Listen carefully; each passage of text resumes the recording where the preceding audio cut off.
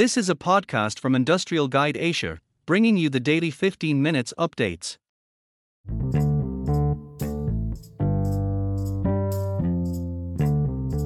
ABB FIA Formula E World Championship to be held in South Korea for the first time.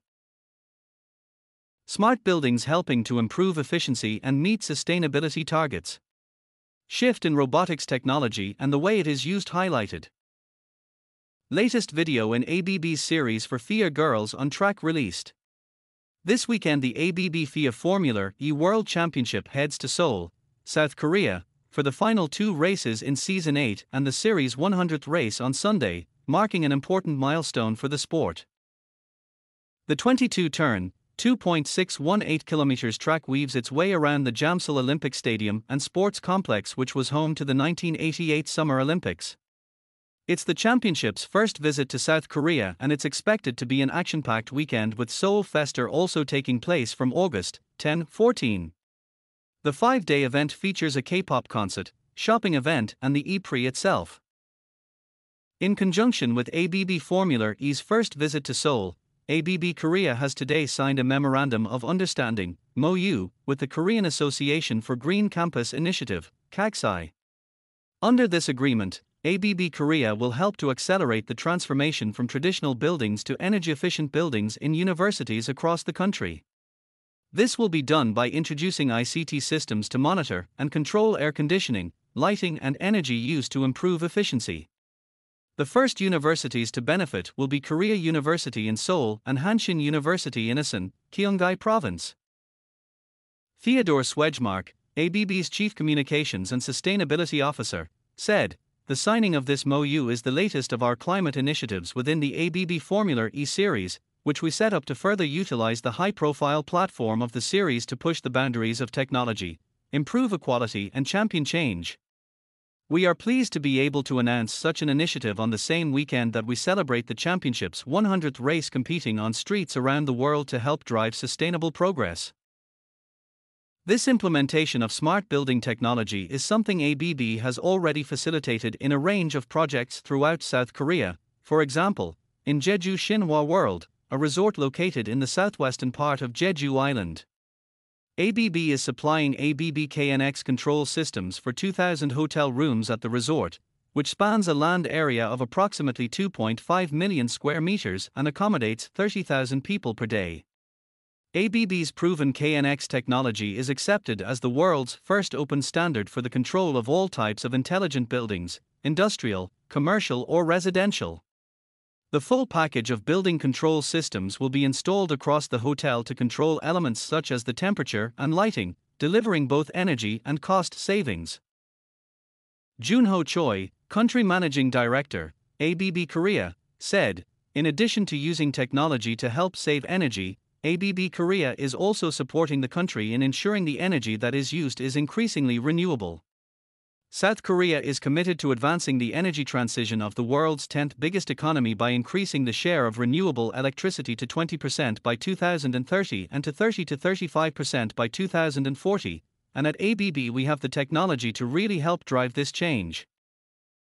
ABB supported Doosan Enability, which was selected as supervision company for the development of an 8 MW high-capacity offshore wind turbine, led by the Korea Energy Technology Institute as a national project and backed by the South Korean government. The project took about 4 years with joint participation from a number of industries, schools, and institutions in Korea. As a development partner, ABB has provided electromagnetic, thermal, and mechanical design in addition to supply the generator stator and rotor active parts for the prototype. Another area in which the country is pushing technology boundaries is within robotics.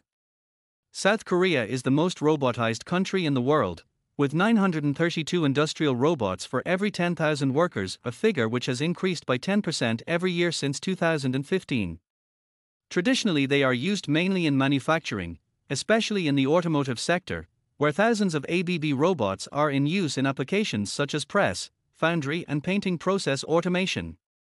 However, this is changing, with robots now used in a wide range of applications and industries. A new video from ABB looks at the use of collaborative robots in the service, telecommunication and cosmetics industries.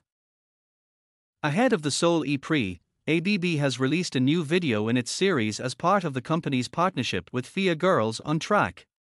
It features Daniela Luzarnen, head of the ABB Formula E partnership, who discusses how seeing women in senior roles can inspire the next generation and the level of help and support available to them.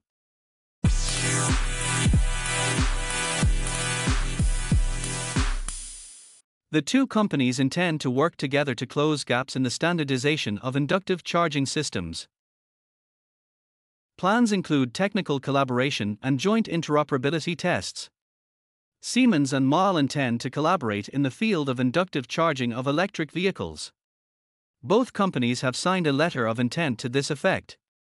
Wireless charging of electric vehicles is emerging as a major market for the future. In addition to making life considerably easier for drivers, who no longer have to fiddle with cables and connectors, it is a crucial requirement for the autonomous mobility of tomorrow. The transfer efficiency of wireless, inductive charging is comparable to plug-in systems, said Stefan Paris, head of pre-development and innovation for charging infrastructure at Siemens AG. Set up for wireless charging of electric vehicles. One aspect of the planned cooperation includes coordinated standardization efforts in the relevant pre-standardization and standardization bodies. The goal is to close gaps to ensure full interoperability between vehicles and the charging infrastructure. In addition, there are plans for a close exchange of ideas to develop a complete inductive charging system for electric vehicles. MAHLE aims to contribute its many years of experience as an automotive supplier and Siemens its expertise in the field of charging infrastructure. We are very pleased to have found a strong partner in Siemens in order to make major advances in inductive charging. The combined experience of both companies will give us a clear competitive advantage, said Harald Strachey, Vice President for Global Development in Mechatronics and Electronics at MAHLE. Both parties are also planning extensive interoperability and cross-testing between the charging equipment on the vehicle, secondary coil, and the charging infrastructure, primary coil.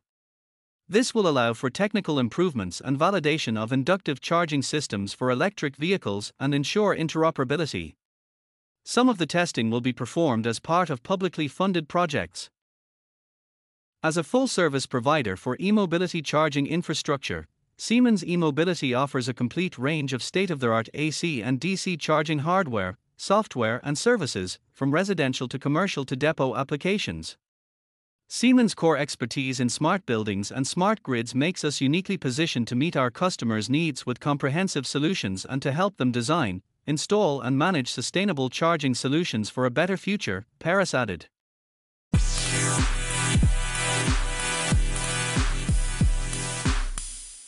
The facility, which will go into production in 2026, will generate enough clean energy to power 1.3 million UK homes. The park will be part of a 3,300 MW macro complex, called the East Anglia Hub, which will involve an investment of €7.7 billion. Iberdrola has begun construction in the UK of the East Anglia 3 offshore wind farm, which will have a capacity of 1,400 megawatts, MW, enough to supply 1.3 million homes with clean energy, more than the populations of Liverpool and Glasgow combined. This new facility, located off the coast of Norfolk, near the London metropolitan area, will form part of the East Anglia Hub macro complex, together with the future East Anglia 1 North and East Anglia 2 developments. This hub is the Iberdrola Group's largest initiative for this technology in the world and will involve an investment of £6.5 billion, around €7.7 billion, for the installation of 3,000 MW, which represents 6% of the 50 GW offshore wind energy target set by the UK government for 2030. The new farm is in addition to the one already operated by the company through its subsidiary Scottish Power in the same area, called East Anglia 1, with 714 MW, capable of producing renewable energy for 630,000 British homes. Construction work on this plant, which is expected to start production in 2026, has begun on the ground. The initial phase will focus on the installation in the county of Suffolk, in collaboration with Siemens, of the onshore substation that will connect the park to the national grid electricity grid and the cable route, awarded to NKT. East Anglia 3 will cover an area of up to 305 square kilometers and will require the installation of more than 100 new generation wind turbines, which will be up to 247 meters high, the equivalent of 2.5 times the size of Big Ben, 96 meters. This major electricity infrastructure will also include for offshore substations, an offshore platform to house the operations accommodation, and for submarine cables for exporting the energy produced by the wind farm, located 69 kilometers offshore, to the coast.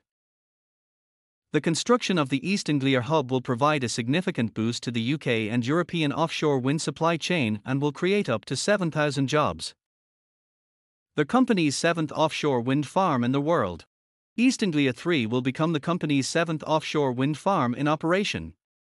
The group has already commissioned west of Duddon Sands, 195 MW, in the Irish Sea, IIGA, 350 MW, in German waters of the Baltic Sea, and East Anglia 1. The company also currently has 3 other large offshore facilities under construction. In France, it is making progress on the installation of what will be its first large offshore wind farm in the country, St. Brieuc, which, with a capacity of almost 500 MW and an investment of €2,500, will generate enough clean energy to meet the electricity consumption of 835,000 people, once it comes into operation in 2023. In the United States, Iberdrola is building what will be the country's first commercial-scale wind farm, Vineyard Wind 1, 806 MW, off the coast of the state of Massachusetts, with an investment of some €2.5 billion. This facility will be able to meet the energy needs of more than 400,000 homes and will prevent the emission of more than 1.6 million tons of CO2 per year. In Germany, the group has started to build its second major offshore wind initiative in the country, after IIGA.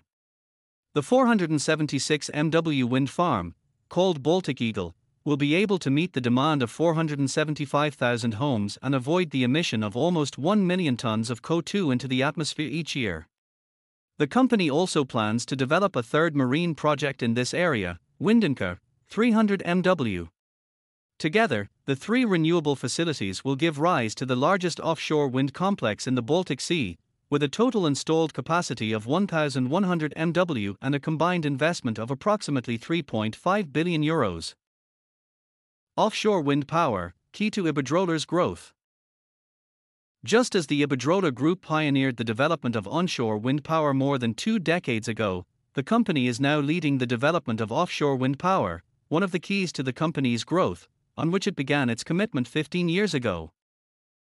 Thus, of the 7,000 MW of wind power currently under construction or secured with long-term contracts, PPA, more than 5,500 MW, 78.5%, correspond to offshore projects. This technology has already contributed 30% of the group's new installed capacity at the end of the first half of the year. Focused on countries with ambitious renewable targets, the company has a significant portfolio of projects in Germany, Japan, Sweden, Ireland, Poland, Taiwan and the Philippines, the United States and the United Kingdom.